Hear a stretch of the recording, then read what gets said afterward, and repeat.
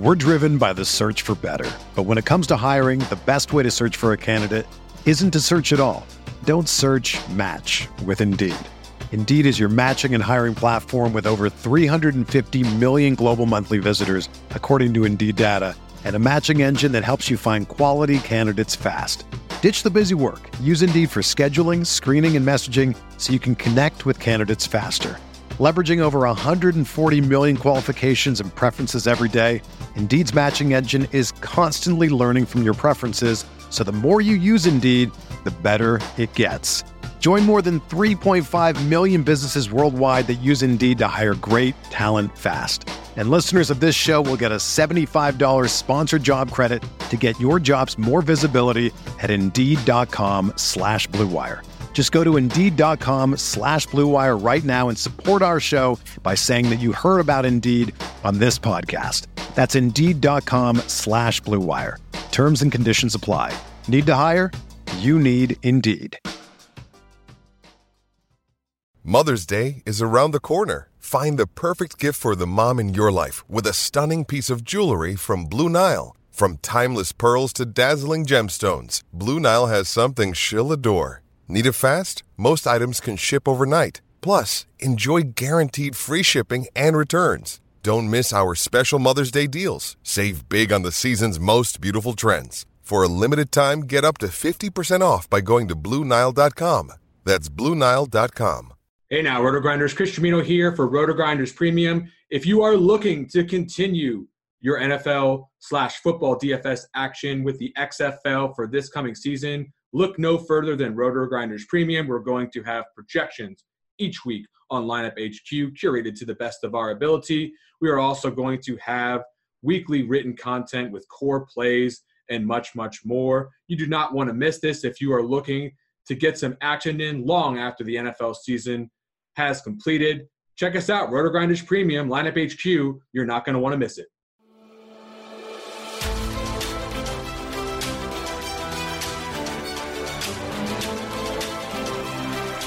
Hey now, RotoGrinders, and welcome to the RotoGrinders XFL Primer podcast here on RotoGrinders.com.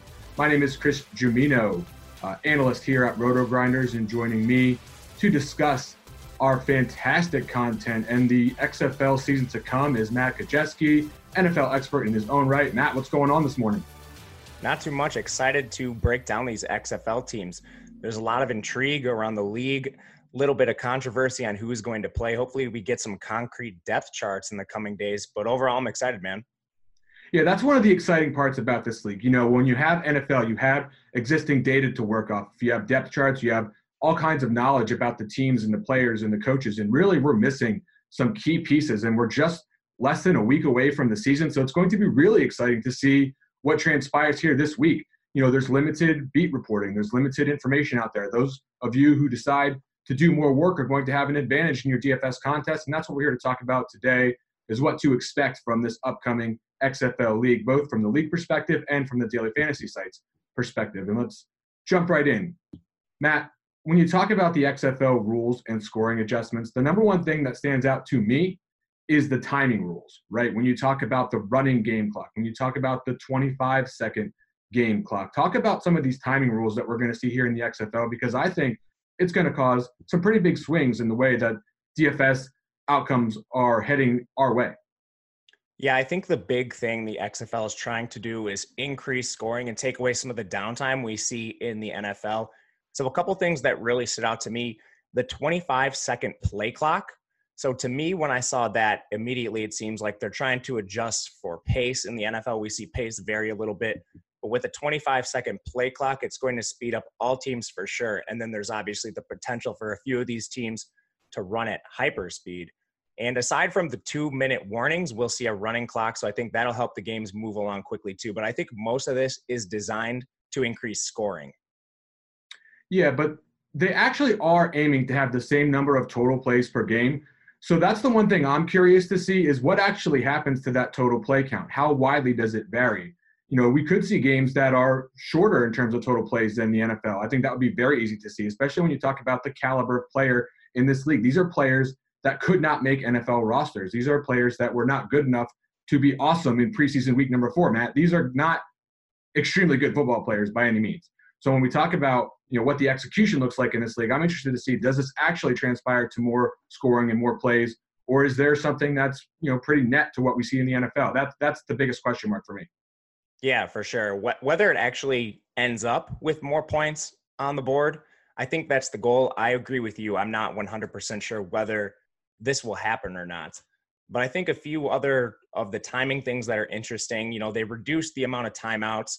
So I think they're trying to reduce these stoppages. The replays, the coaches really don't have any input in that anymore. There's an official that is going to be placing the ball. That's his only single job. So I think the goal is to speed these games up and kind of just move them along. Yeah, they'll definitely be shorter in terms of real time to play.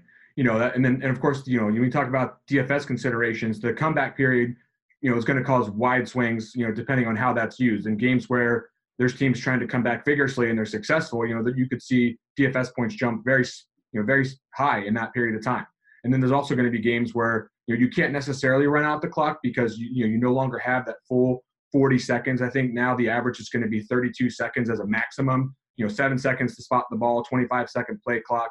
You're not going to have people being able to run out the game. So there could be, some very large spikes in DFS point scoring at the ends of those halves. Yeah, for sure. I agree with that completely. And that doesn't even touch on the overtime stuff, which I'm sure we'll get to, which is, it reminds me of a shootout in hockey. So they're taking essentially one play apiece and they're alternating chances to score. And then if a team is mathematically eliminated, the game ends on the spot, but otherwise those scores are worth 2 points. We could see massive swings as far as DFS goes, even in just the overtime periods. Yeah, let's just talk real quickly about that. We'll jump into the gameplay innovations where we talk about overtime. If you've got 5 plays on each side, they're all passing, you could end up with as many as 40 plus points if they go 5 for 5 on each side and get into extra time there in the overtime. There are no ties in the XFL. So, 2 for the passer, 2 for the receiver, times both sides. That could be a huge jump in DFS contests. I'm really excited to see that if that ever goes down. How would you feel if you were not, stacking a game that went to overtime? My heart would sink. Yeah, mine would too. I think it just lends itself a little more to the stacking that we already see in NFL. And I think that's probably going to be an edge right away because we just don't see people stack enough. And I think it's probably worth a little more in this kind of format. All right, let's talk really quickly about the kickoff because it's not like a hugely impactful DFS play, but there are some things we need to consider here. There's going to be a shorter distance between players, so they are going to still have the kickoff, but they're now going to start lining up on the 35 of the opponent side, not on the kicking team side. So there's not going to be that big space between players, but they're not allowed to move until someone touches the ball or until it's been on the ground for 3 seconds. And they're basically trying to eliminate the touchback. It's basically a penalty at this point. If it goes through the end zone, it's a major touchback, 35-yard line start. If it goes through out on a bounce, it's a 15-yard line. It's what's called a minor touchback. So you start a little bit farther up. But, at the end of the day, kicking it out of bounds is a huge penalty. There's a lot of reasons that they are trying to get people to return the kickoff and put that play back into the game while keeping it safe. Yeah, I think they did a pretty good job of this. We won't see the big collisions from what I can gather. And then with the penalties you mentioned, not only will it offer just more special teams touchdowns for your lineups there, your DSTs can score points, but I think teams will have shorter fields as well. So you mentioned the penalties where you're starting on the 35-yard line, so that automatically cuts off 10 yards from what we see in a standard NFL game. Yeah, and they're also doing some things with the punt too. The gunners can't move at the snap now. If you kick it out of bounds, there's no more pinning teams back by kicking it out of bounds. That's a penalty now. So you're really going to start to see more opportunities for plays. And quite frankly, they're listening to the fans on this. Everyone's bored by all this. No one wants to see touchbacks and fair catches. They really want to see these kicks getting returned, and it's more exciting plays in the league. Matt, there's been a lot of hype about the double forward pass. Can you explain what this is and how you think it's going to impact our DFS rosters? So essentially, you can throw 2 forward passes on a play as long as the first pass doesn't go beyond the line of scrimmage.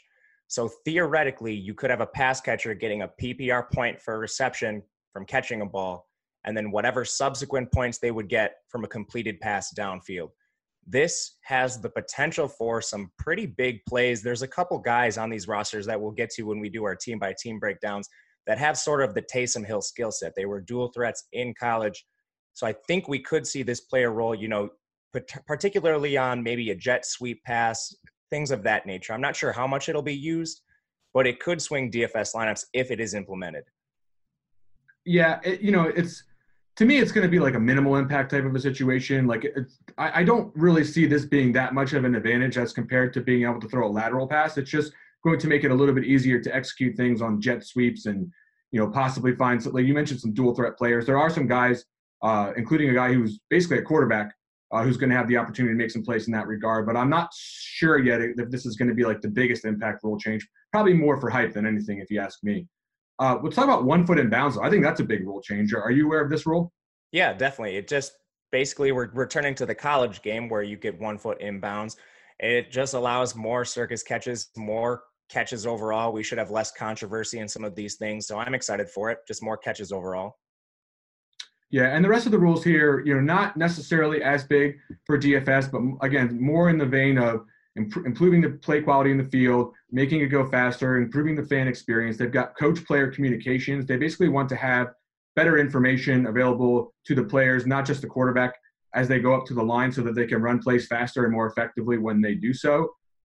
They've simplified the illegal man downfield rule so that it's easier to understand and so that there can be more RPO-type plays run effectively in the league.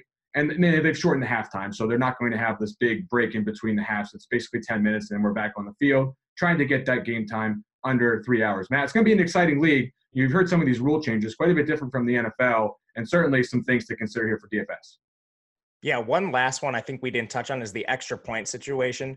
Teams will not be allowed to kick extra points. Instead, you'll have the option to run one of 3 plays. A play from the 2-yard line is worth 1 point if it gets in the end zone. A play from the 5-yard line is worth 2 points, and a play from the 10-yard line is worth 3. So just one other little rule change that could influence lineups a little bit. Yeah, that's huge because, certainly from an over-under perspective, when you get into a situation where you can now get more different types of spreads that can come through, you've got easier to come back with the 3-point play. If you get a couple of teams that can hit that, more game theory involved from the analytics side. So that's a very exciting rule change I'm looking forward to see here in the XFL. Now, let's go ahead and talk about the DFS formats and scoring for each daily fantasy site. On DraftKings, they're going to allow you to roster with the $50,000 cap they usually use, a quarterback, a running back, 2 wide receivers, 2 flex positions, and a defense and special teams. And Matt, when you take a look at this, the defense and special teams, that could be yet another way that it's going to be difficult to predict things in the XFL early on that could really swing a game. How are you approaching that position? Right now, I just want to see how these teams kind of use the DST special teams. One thing I think we didn't mention with some of the punt rules, I don't know if teams will be more likely to go for it on 4th down rather than punt. You know what I mean? So maybe we just see straight up more turnovers and less special teams opportunities overall. That could just be basically long fields where we see punts, or maybe just the kickoffs where some of these teams make impacts. But overall, I still think we probably see a little more scoring than just the standard NFL with the rule changes that they've implemented. I love the 2 flex positions, especially since with the way that they are trying to push passing in this league and some of the game philosophies that we'll see when we get to the team by team breakdown, deciding on whether to use a flex position on a running back or use a flex position on a wide receiver has everything to do with how we see these games start to play out and how the usage and utilization starts to play out. We don't have the answers to some of these things as far as how concentrated backfields will be, how much running backs are involved in the passing game, how much skill players are involved in passing themselves. Those flex positions make this a very exciting format for me on DraftKings with full PPR, of course. Looking forward to it very, very much. Now on FanDuel, they've eliminated the defense and special teams on that particular site. They've got just the quarterback, running back, 2 wide receivers / tight ends, and 2 flex positions there. But once again, Matt, do you have any devious plans for this flex spot? How are you looking at this as you enter the season with the unknown? It seems like the league is trying to push passing. And I think aside from a few teams, we will see a lot of timeshares at the running back. This is kind of just guesswork right now, but there's a lot of teams that used, a lot of draft capital on backs, multiple early round picks on backs. And then we see just from a coaching philosophy standpoint, there are a number of coaches that do have a distinct background in passing games, air raid style schemes, run and shoot style schemes too. So my initial lean is potentially some of these alpha receivers with just occasionally mixing in some of the backs we think will get a larger workload. But again, it's really hard to say right now.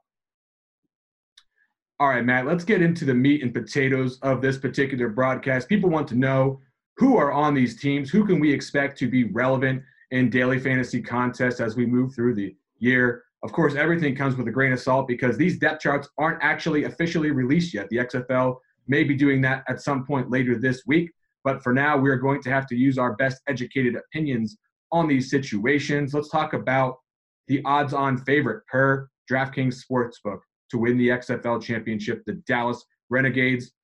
Matt, tell me about the coaching. Tell me about what we can expect from the scheme here in Dallas. So we're looking for the Dallas Renegades. They're plus 325, coached by Bob Stoops, and Hal Mumm is the offensive coordinator. He's known for being a fantasy-friendly coach. He ran air-style schemes throughout his tenure in college. At quarterback, we have a little bit of I wouldn't say a controversy, but Landry Jones suffered an injury early in camp. It's looking like he's tentatively expected to miss the first game. I'd still probably list him as questionable. Not a lot of info on the situation. But then behind him, we're looking at Philip Nelson as the starter. We don't see a big price difference between them, especially on DraftKings. They priced up a lot of the studs. But, playing with Hal Mumm, I think we could see some fantasy production regardless of who plays quarterback. Eric Dungy's also on the roster. He's a dual threat from Syracuse. But I like Nelson right away. What do you think about this Renegades team? Yeah, so I'm not really sure what's happening here at quarterback for week number one. Jones is obviously the guy. As soon as he's back and ready to play, he's going to play full snaps. He has one of the biggest job securities in the XFL as far as I'm concerned at the quarterback position, as we'll talk about later. That is not always the case on each one of these teams.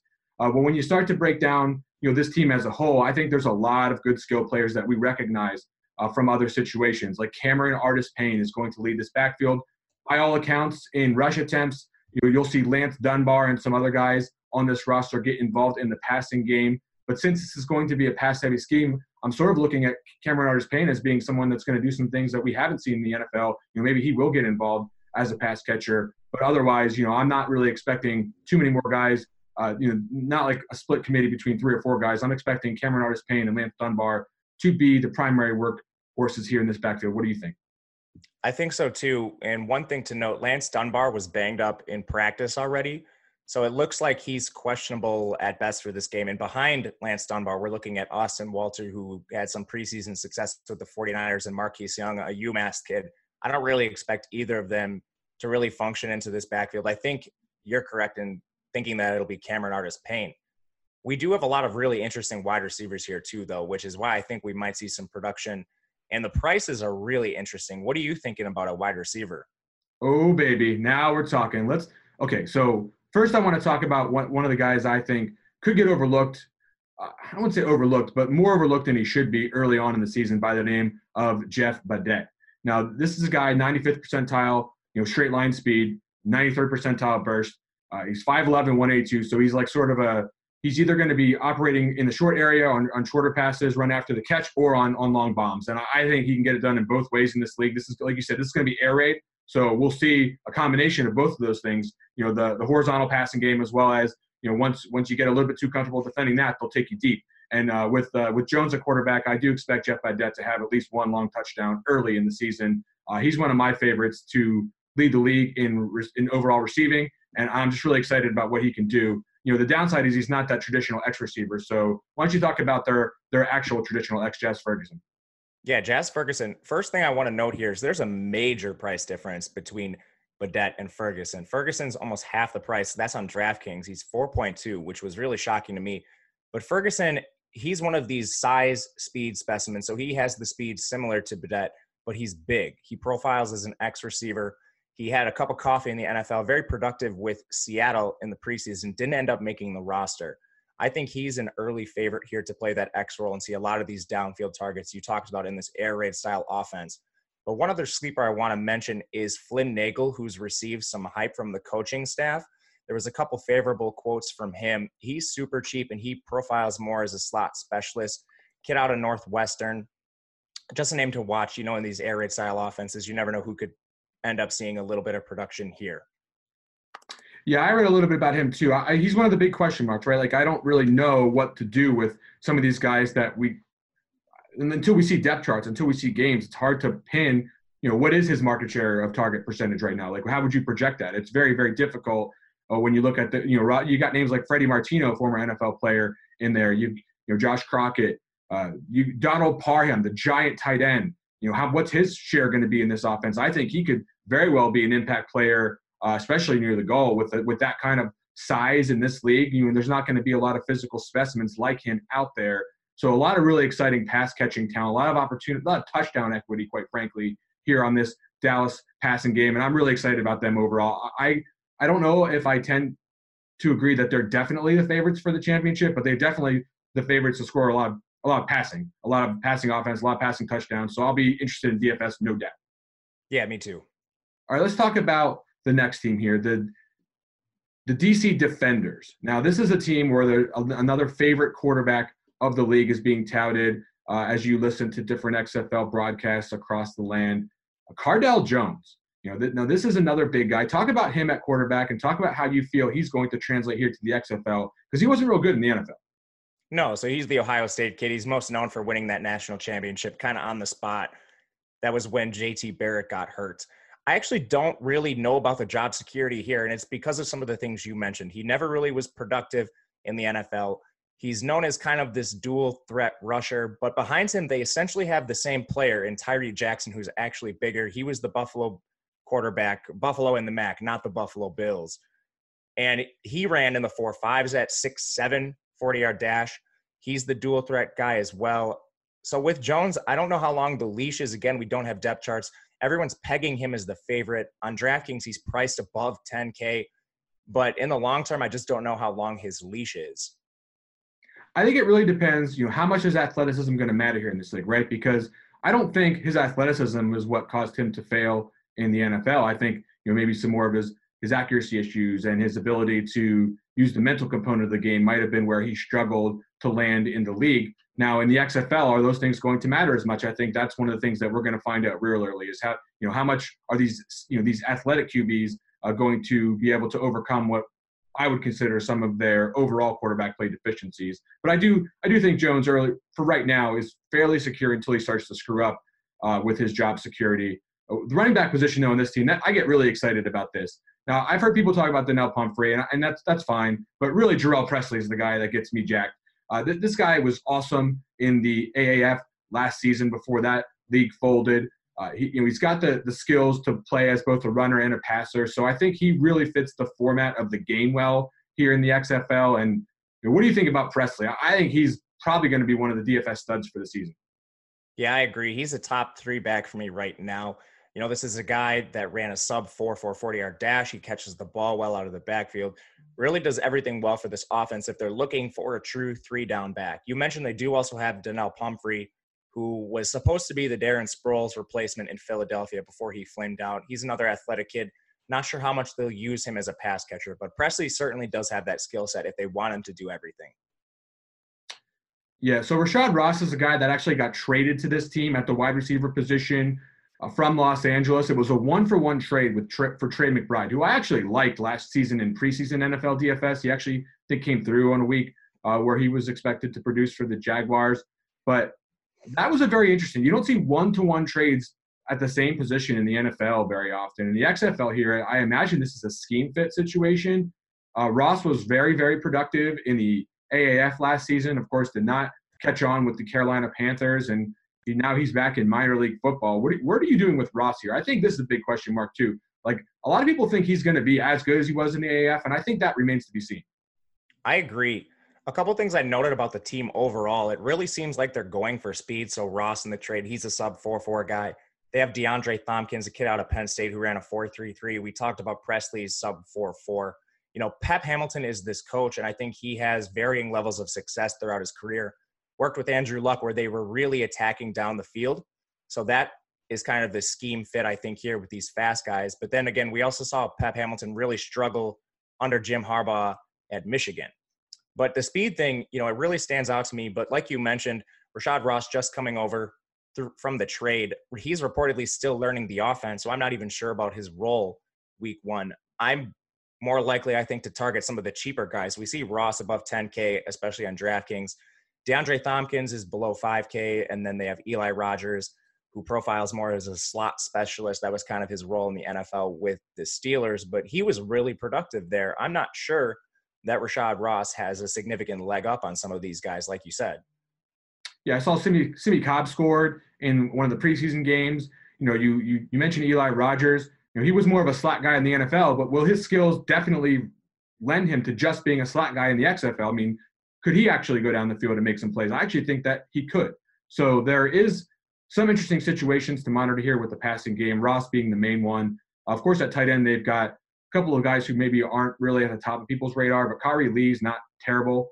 I don't really have a great read on how they'll use him, but I am expecting him to be at least somewhat involved in the offense. Yeah, at Michigan, they were pretty good at using tight ends. So I actually kind of like Kari Lee as a sleeper tight end prospect. Again, you're going to have to play him at your flex. There's no tight end roster slot in these leagues. So he'll essentially be playing, a flex wide receiver for you. You'll definitely need some confidence in that red zone role to get involved with some of these tight ends, and until we see differently on the field of play. The defenders, I should note, are plus 600 for the championship here with Hamilton as the head coach. So I actually think that as far as bets go, they're one of the more interesting championship bets. It really depends on the play of Cardale Jones. He'll ultimately govern how well this team does, but I've heard good things about their defense, which is, we didn't even talk about defense, Matt. It's going to be a long ways until we actually know the skill and quality of all these defenses. And the defenders I've heard have got a pretty good one. Yeah, the defense, as far as DFS goes, like we talked about at the top, I think so much of it is going to depend on the special team stuff. Can teams score on kickoffs? Otherwise, a couple teams that do have good prospects. I know the Seattle Dragons, Channing Stribling is a really strong corner, a Michigan kid himself. And then I believe it's New York has Jamar Summers, the cornerback that was just the AAF stud last year. But those are two defenders I really saw. But otherwise, I think it's going to come down to special teams. Yeah, man, it's going to be exciting to see. But I do think the defenders have a pretty good chance here to be pretty good here in the league. Okay, let's talk about probably the most exciting offense in the league, if you ask me. I want to talk about the Houston Roughnecks, also a pretty good name, if you ask me. Now, the Roughnecks are, they're going to be coached by June Jones. Can you tell the people a little bit about what to expect from a June Jones offense? Okay, he's probably not a name a lot of people have heard. He formerly coached at Hawaii and SMU, where they run this. It's called the run and shoot offense. In this style of offense, you really see 4 or 5 wide receivers on the field sometimes and a lot of downfield passing. This team does not even have a tight end on the roster, so I'm expecting to see plenty of 3 and 4 wide receiver sets from June Jones. Oh, yes, and we've got some wide receivers to talk about, to say the least. One in particular that I think is getting a lot of hype, probably should, but his pricing on the daily fantasy sites is also reflecting that particular hype. But before we jump there, let's talk about the quarterback situation, because who is the quarterback for the Houston Roughnecks right now? Tell me now. I don't think we have a favorite. So at first, everyone thought it was Connor Cook, the Michigan State kid. And then reportedly, he lost a battle to the former Temple signal caller, Philip Walker, PJ Walker, sometimes he goes by. But then as of this morning, I was looking for some concrete evidence one way or another, and I'm seeing conflicting reports again that it could go either way before the season starts. So either way, I don't think we want to start at either of these quarterbacks. We could potentially see an in-game benching in week 1. This is of particular note because the pass percentage that I'm going to project for this team is going to be very, very high. One of the reasons for that is when you look at the running back position, they don't really have someone who stands out as we need to feed this beast. They've got an offensive coordinator and a head coach who are definitely looking to throw the ball and get down the field. Dude, I'm telling you, whoever plays quarterback for this team is going to have value, but we can't even be sure they're going to last the whole game in week 1. Yeah, I know. It's really problematic. I think instead, you alluded to this in the beginning, we should look to some of the wide receivers. And Sammy Coates, he stands out as the potential alpha, former 99th percentile Spark athlete coming out of school. They have a few guys I like, too, as some sleepers. Khalil Lewis is a Cincinnati kid. He was really productive in college, didn't really see a lot of time even in the preseason in the NFL. But the coaches have been hyping him up a little bit. And then there's this kid, Blake Jackson. He reportedly ran a 4.44 at the pro day. He's also received a little bit of hype. This is one I think we need to watch for a depth chart, but I think there's the potential to take some really cheap flyers here on guys like Khalil Lewis, Blake Jackson, even some other names, Cam Phillips and Ray Bolden, potentially whoever's on top of this depth chart. Yeah, and I saw Sam Mobley catch a touchdown in the preseason game. He got open and got some yards after the catch to get in the box. I mean, they're going to have a lot of receivers on the field. I actually heard one of their cornerbacks could actually line up here. I used to play in the NFL. James is the last name. But, yeah, I mean, they've got a lot of options here. You're going to see some creativity, I believe, from the Houston Roughnecks. So that's why that quarterback situation is also very important to monitor. And, of course, Sammy Coates. I mean, they're going to have a lot of options in the passing game, but I think he's going to be a guy that attracts a lot of targets. Like, you're not going to be able to avoid this guy in the field. He's a beast. He's going to be physically more talented than everyone he's up against. He's got tremendous catch radius. He's got deep speed. I just think it's going to be hard to keep this guy away from the football. Agreed. I mean, in the NFL, so in regular season games, 18 yards per reception. I don't think anyone else really in this league can boast that kind of production.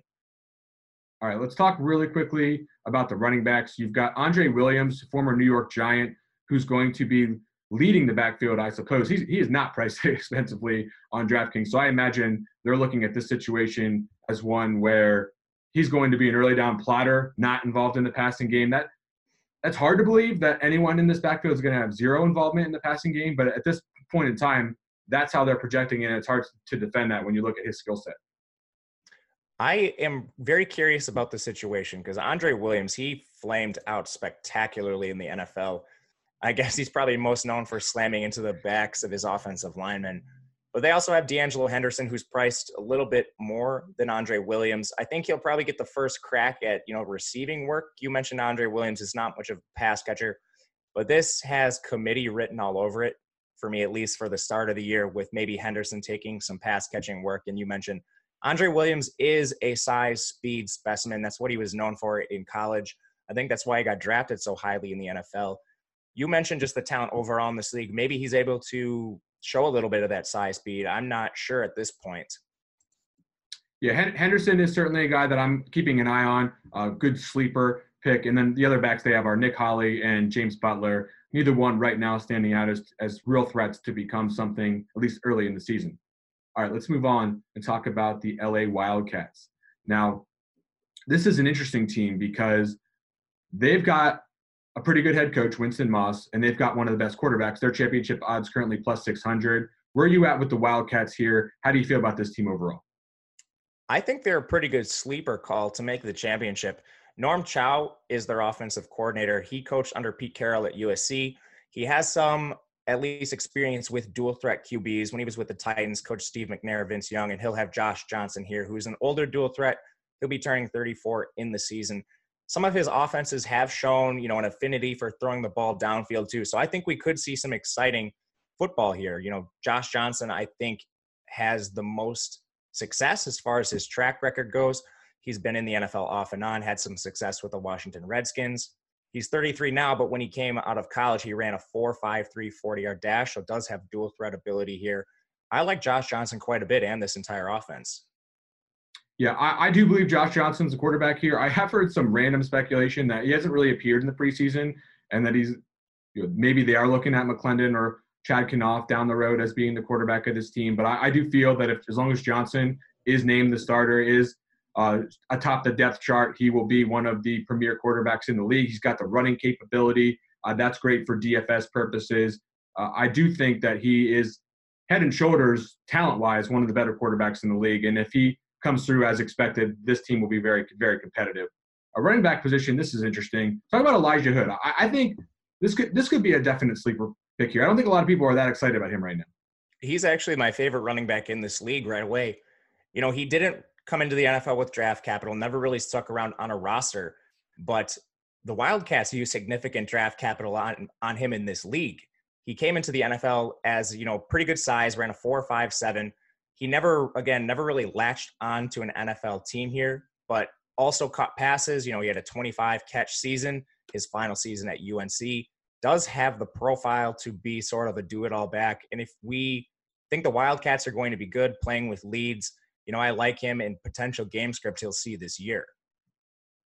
Yeah, I agree. They've got some talent behind him too. Larry Rose he's a guy. He got buried on the Hot Shots roster last year, I believe, for the AAF. Didn't really get a chance, but I thought he actually was a pretty good player when I was looking at him. He was in the NFL for like a minute, I think preseason with the Rams or something like that. But he's got a skill set that I think can be used in this league as well.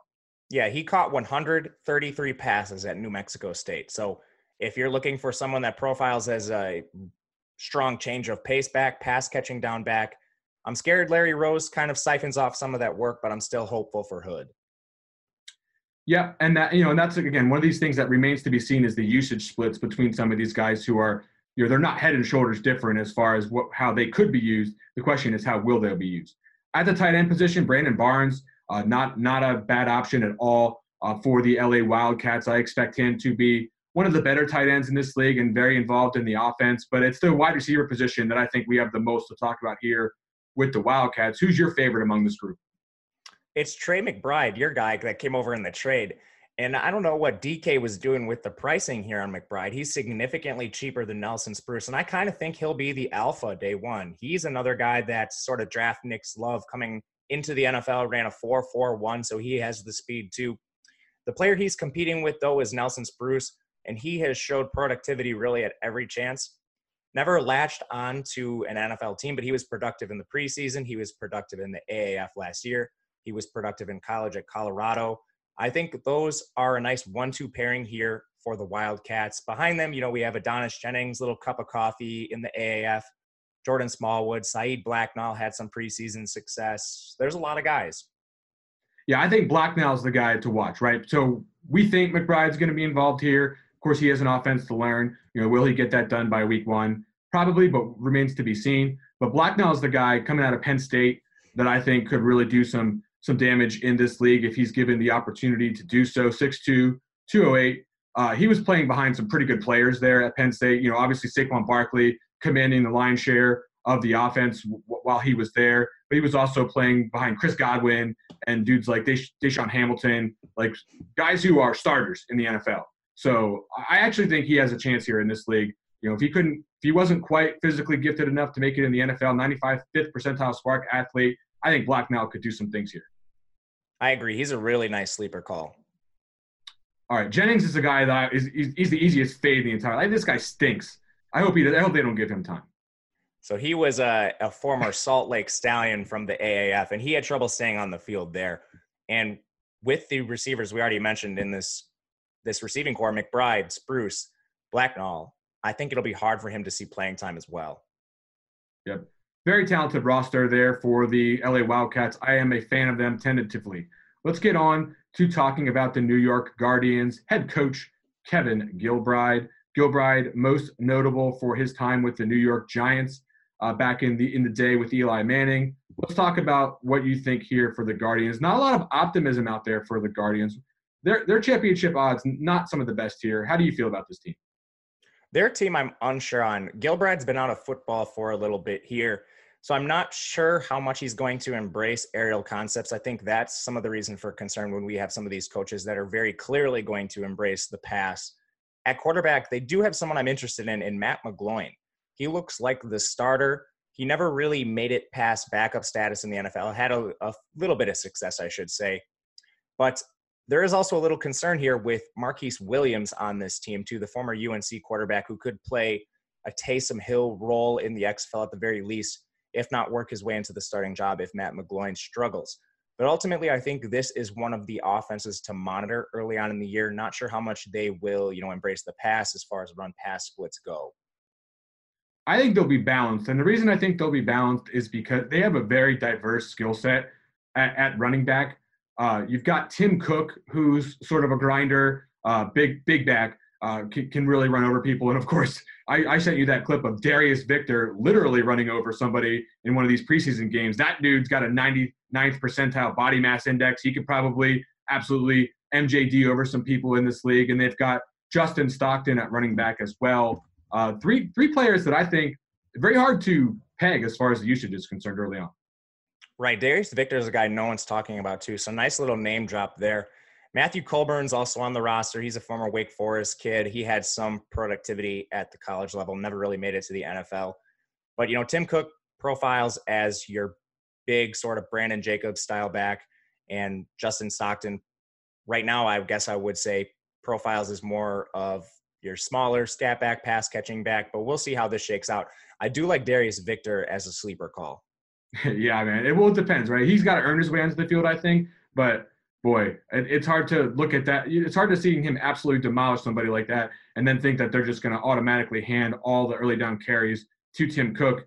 But we'll see. You know, right now, a lot to be learned about these teams, and that's one of the situations that is the most up in the air to me. At the wide receiver position, I don't think this is really up in the air at all. I think it's Mikael McKay as the alpha in this offense. I think it's Taylor Redding on the other side. I think they're a pretty dangerous combination, and I think McGloin is probably one of the quarterbacks most suited to really play with precision here in this league. So I actually like this tandem quite a bit.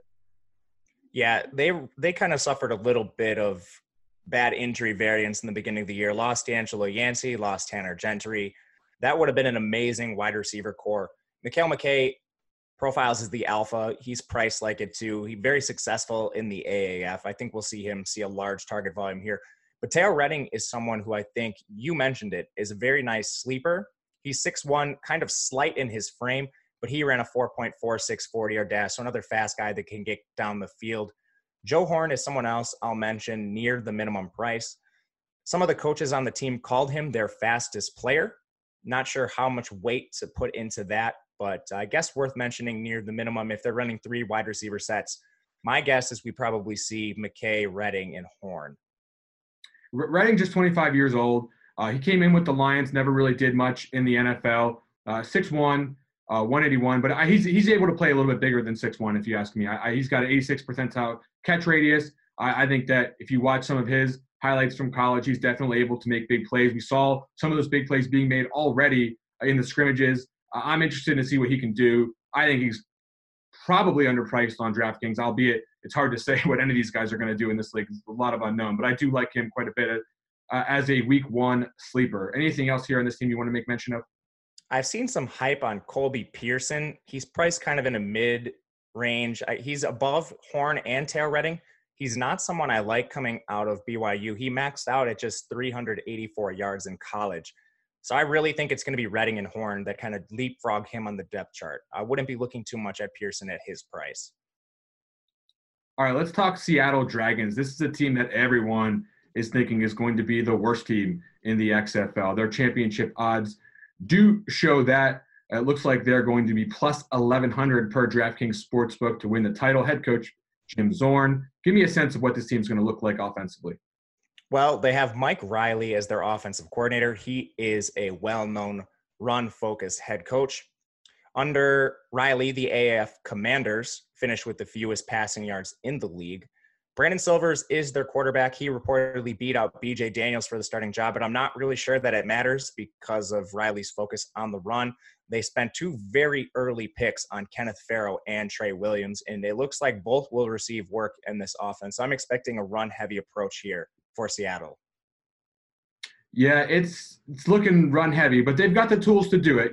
Kenneth Farrow, he was productive in the AAF last season. A lot of trends there, right? A lot of AAF players in this league that are looking like they're going to have big roles in the XFL as well. That was almost a nice training ground for some of this minor league football action we're going to see. Trey Williams is a diverse skill set back, probably going to be more involved as a pass catcher than a runner. Jaquan Gardner, though, that's the guy that I think, I'm actually disappointed in Farrow's here. I think Jaquan Gardner could be a lead back in this league. I mean, he's got some shifty moves. He made a big play here in the scrimmages, just displaying what we saw in the AAF again. I'm actually interested in what he could do. I don't think he's like a week 1 guy, but if he captured a role that's bigger than people think, I think he could definitely be a sleeper in the league. He was really successful in the AAF. Almost averaged 5 yards per carry. The problem here is just they spent their first-round pick on Trey Williams, and they spent their second-round pick on Farrow. So, I don't know how much these teams are going to weigh draft capital, but in the NFL, first-round players certainly see the field. They're given that kind of first-mover advantage. So that's what I'm kind of expecting with Trey Williams and Kenneth Farrow to form a 1-2 punch. But Jaquan Gardner was absolutely successful when he was on the field in the AAF. I'm just worried about the role. I'm also worried about the game scripts considerations here with this team. You mentioned they do have a good cornerback on this team, but, Outside that, a lot of people are thinking that this is not going to be a very good overall defense. And if this is a run-first team and they're behind in games in the AAF with the rules that we talked about to start this broadcast, that does not bode well for someone like a Jaquan Gardner. No, definitely not. So I think if we do see this team in negative game script, who are the receivers we can really look at? And I think this is one of the weaker receiving depth charts in the AAF. We're looking at Kason Williams and Keenan Reynolds, Reynolds in particular played quarterback at Navy on that triple option offense. He was someone I thought that might see a gadget role similar to a Taysom Hill, but we'll see how he is used. But ultimately, I don't think there's a lot of exciting receiving options here. No, man. Keenan Reynolds, 25th percentile speed, 10th percentile speed score. He's 5'9", 190. He's not exactly closest comparable to Jeremy Curley. So generic store brand Jeremy Curley is what you got with Keenan Reynolds. Not exactly the most exciting and enticing option that we can talk about. Austin Prohl, another twerpy little thing out there running around. He's in the family business of slot receiving. I don't think we can expect too much out of him. And then, of course, you've got the tight end situation, which is also fairly bland. Colin Jeter looks like he would be the main pass catcher in this offense, but not seeing too much that I'm getting real excited about here. No, I think their odds are pretty spot on as the long shot to win the league. All right, let's talk about the St. Louis Battlehawks next. Now, this is a team that I think has a pretty wide range of outcomes, but for the most part, I'm not expecting them to be in contention for the XFL championship. Their odds to reach the championship are plus 1,000 on DraftKings Sportsbook. Give me a sense of what we're looking at coaching scheme-wise here. Coaching scheme-wise, it's going to be tough to evaluate. Jonathan Hayes, the head coach, offensive coordinator Chuck Long, neither of these guys have really coached at a significant level in almost 10 years. Both have plenty of experience, but it just hasn't come for a while here. So without too much to draw on, I'm tentatively expecting more of a balanced approach here. This was a team that invested significantly in the running back position. There were some quotes talking about being a downhill running team. But again, with the odds we're looking at to win the championship, is this team forced into more pass-heavy game scripts? They have Jordan Tiamu at quarterback, the Ole Miss kid, who's been questionable at best throughout his career, known most for underachieving with DK Metcalf, A.J. Brown, and Dawson Knox at Ole Miss. However, he does offer some athleticism, which could enhance his fantasy value. Boy, imagine having that crew and not being just like the best quarterback in college football. That's a crew right there, and that does say something. But we're also talking about now competing at a much lower level of talent professional-wise. So he wasn't able to really stick with the Texans at all, despite their injury concerns to start last season. But I do think that in this league, he's not an absolute lock to be terrible, but I do echo your concerns that he hasn't really shown us the ability to be something special in the past. And certainly the people he beat out, Taylor Heineke, Nick Fitzgerald, they're nothing to write home about either. The running back position, I think we do have a little bit more to be excited about. Okay, everyone who's played NFL DFS before is going to talk about this one. Give me the lowdown on Christine Michael. So Christine Michael, everybody knows Christine Michael. He's the athletic, almost 100th percentile spark athlete coming into the NFL that never quite translated that athleticism into on-field production. Everyone's going to want to play him. He's a little bit expensive at $8,400. There's other running backs on this roster. So my first inclination is to kind of fade him based on those things. I think the name recognition will just bring high ownership. Matt Jones is also on this roster, the former Washington Redskin, who had a decent amount of carries in the NFL. Keith Ford is on the team, who played a little bit with the Raiders. All three of these backs do have NFL experience. So I'm not 100% sure Christine Michael gets all of the work, but I do think he is the favorite to lead this backfield in carries. Yeah, Matt Jones, for sure, someone who's been productive in the league. I'm actually a little surprised he wasn't more productive in the league when I saw what he was able to do when he was on the field. But, here we find him in the AAF, and I think that he's certainly talented enough to have a role here on this team. I actually think that this wide receiver group, there's not going to be a lot of known names. We don't love the quarterback, but there's some potential here for these receivers to do something. What do you know about Eldamian Washington? I think he's going to be the lead guy here. It's not going to be like a massive share, but I do think that he'll be probably undervalued at least to start the season. He was a productive AAF receiver on Salt Lake, but he suffered an injury in his time there. So he wasn't actually able to, put up the big season-long numbers that maybe we expected from him. But I do think he is the favorite to lead this team. Basically, all the hype coming from the coaching staff is going to LaDainian Washington and Carlton Agudosi, who's the former Eagle preseason star. Otherwise, Demarne Pearsonell, Keith Mumphrey, not seeing quite as much hype there. So I do think it is a concentrated receiving share between LaDainian Washington and Carlton Agudosi. Yeah, I don't really have a strong read on where they're going to go usage-wise in this team, and it's a problem. As we're trying to create projections, as we're trying to create, usage expectations for this team, you've already mentioned a bunch of guys who could be involved. Pearsonell could very well be the leading target getter on this team. He's somebody who, we saw him pop up with the Raiders for a little bit. He actually was on the Raiders until recently, just joined the AAF a little bit later in this process. You got guys like Alonzo Russell, who's not completely useless. I mean, Brandon Riley, I don't know, he's not great, but I mean, he's a body on this team that could do something. Marcus Lucas, I've heard the coaches talk about. I mean, there's really a lot of different guys that could end up being the second, third, fourth option on this team, and we just don't know the answer to it right now. And that's all after we haven't really talked about the tight end. Do you know anything about Cole Hunt? He looks like he could be a player here. I actually expect him to be one of the most important players on this offense.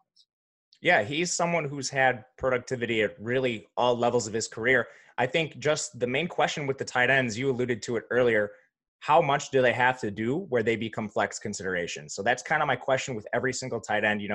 Are they getting in large enough target share, seeing targets downfield, or is the red zone share high enough where we actually want to consider these guys over maybe a potential bell cow back or an alpha receiver?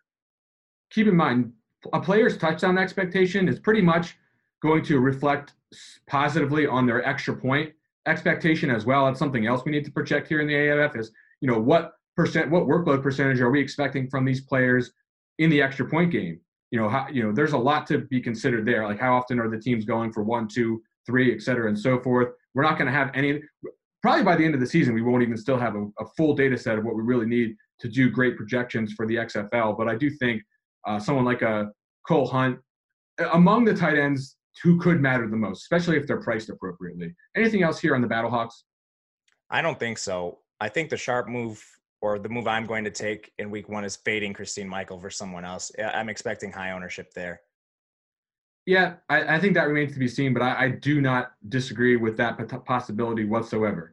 All right, the last team in this league is possibly the most interesting and unknown as far as I'm concerned in this league. When you talk about the Tampa Bay Vipers, not a lot of people who have been covering the league as far as the fantasy community is concerned have been real high on them, but then we see the odds come out, plus 450 for the championship on DraftKings, not too bad. I've seen Caesars came out with win totals, and they had the Vipers as the highest win total of anybody a couple weeks ago. I think they took those lines down, but they were 7.5.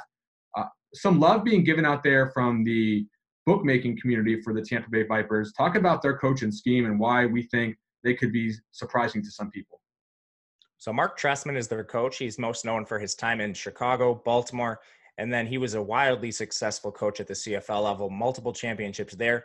He's a pass-heavy coach, and I think most notably, he's known for targeting his running backs out of the backfield. So, of course, Matt Forte for many seasons, Matt Forte, the 100-catch year. And now he gets Aaron Murray, who was surprisingly productive at the AAF level. He completed 64.8% of his passes. He's a dual threat, had 96 yards on the ground with his legs. That was in a limited season, but it was pretty productive in the context of the AAF. I think the real question here is, who is Murray going to potentially target out of the backfield? And this is something I don't have a strong sense on. Maybe you could shed some light on the potential pass catching back. Yep, and this is where I talk about the mystery of this team. Right now, I have no choice but to presume the lead back, De'Veon Smith, is the guy that's going to play the Matt Forte role. I can't possibly project Matt Forte numbers per se, and not as peak anyway, but I do think that his share of rushing attempts will be mid-50s, something like that, but the target share probably over double digits, 11, 12%, something like that, is where I'm currently leaning with De'Veon Smith. Of course, we don't know a lot about Jock Patrick, Mac Brown. They don't have a lot of running backs on this roster. Or either of these guys on the roster to catch passes. As of now, I can't answer the question. Maybe it's Quentin Flowers who gets a big passing game role. We talked about the double pass. I mean, is there anyone in this league more accustomed to be executing the double pass than Quentin Flowers? I like that call a lot. He was someone I was thinking about that could exploit that double pass rule. As far as the pass catching back, De'Veon Smith has never really been a productive pass catcher in his career. It's not so much that he can't do it. I just think he hasn't really been asked to. He was in that Jim Harbaugh offense at Michigan. They don't really ask their backs to do much there.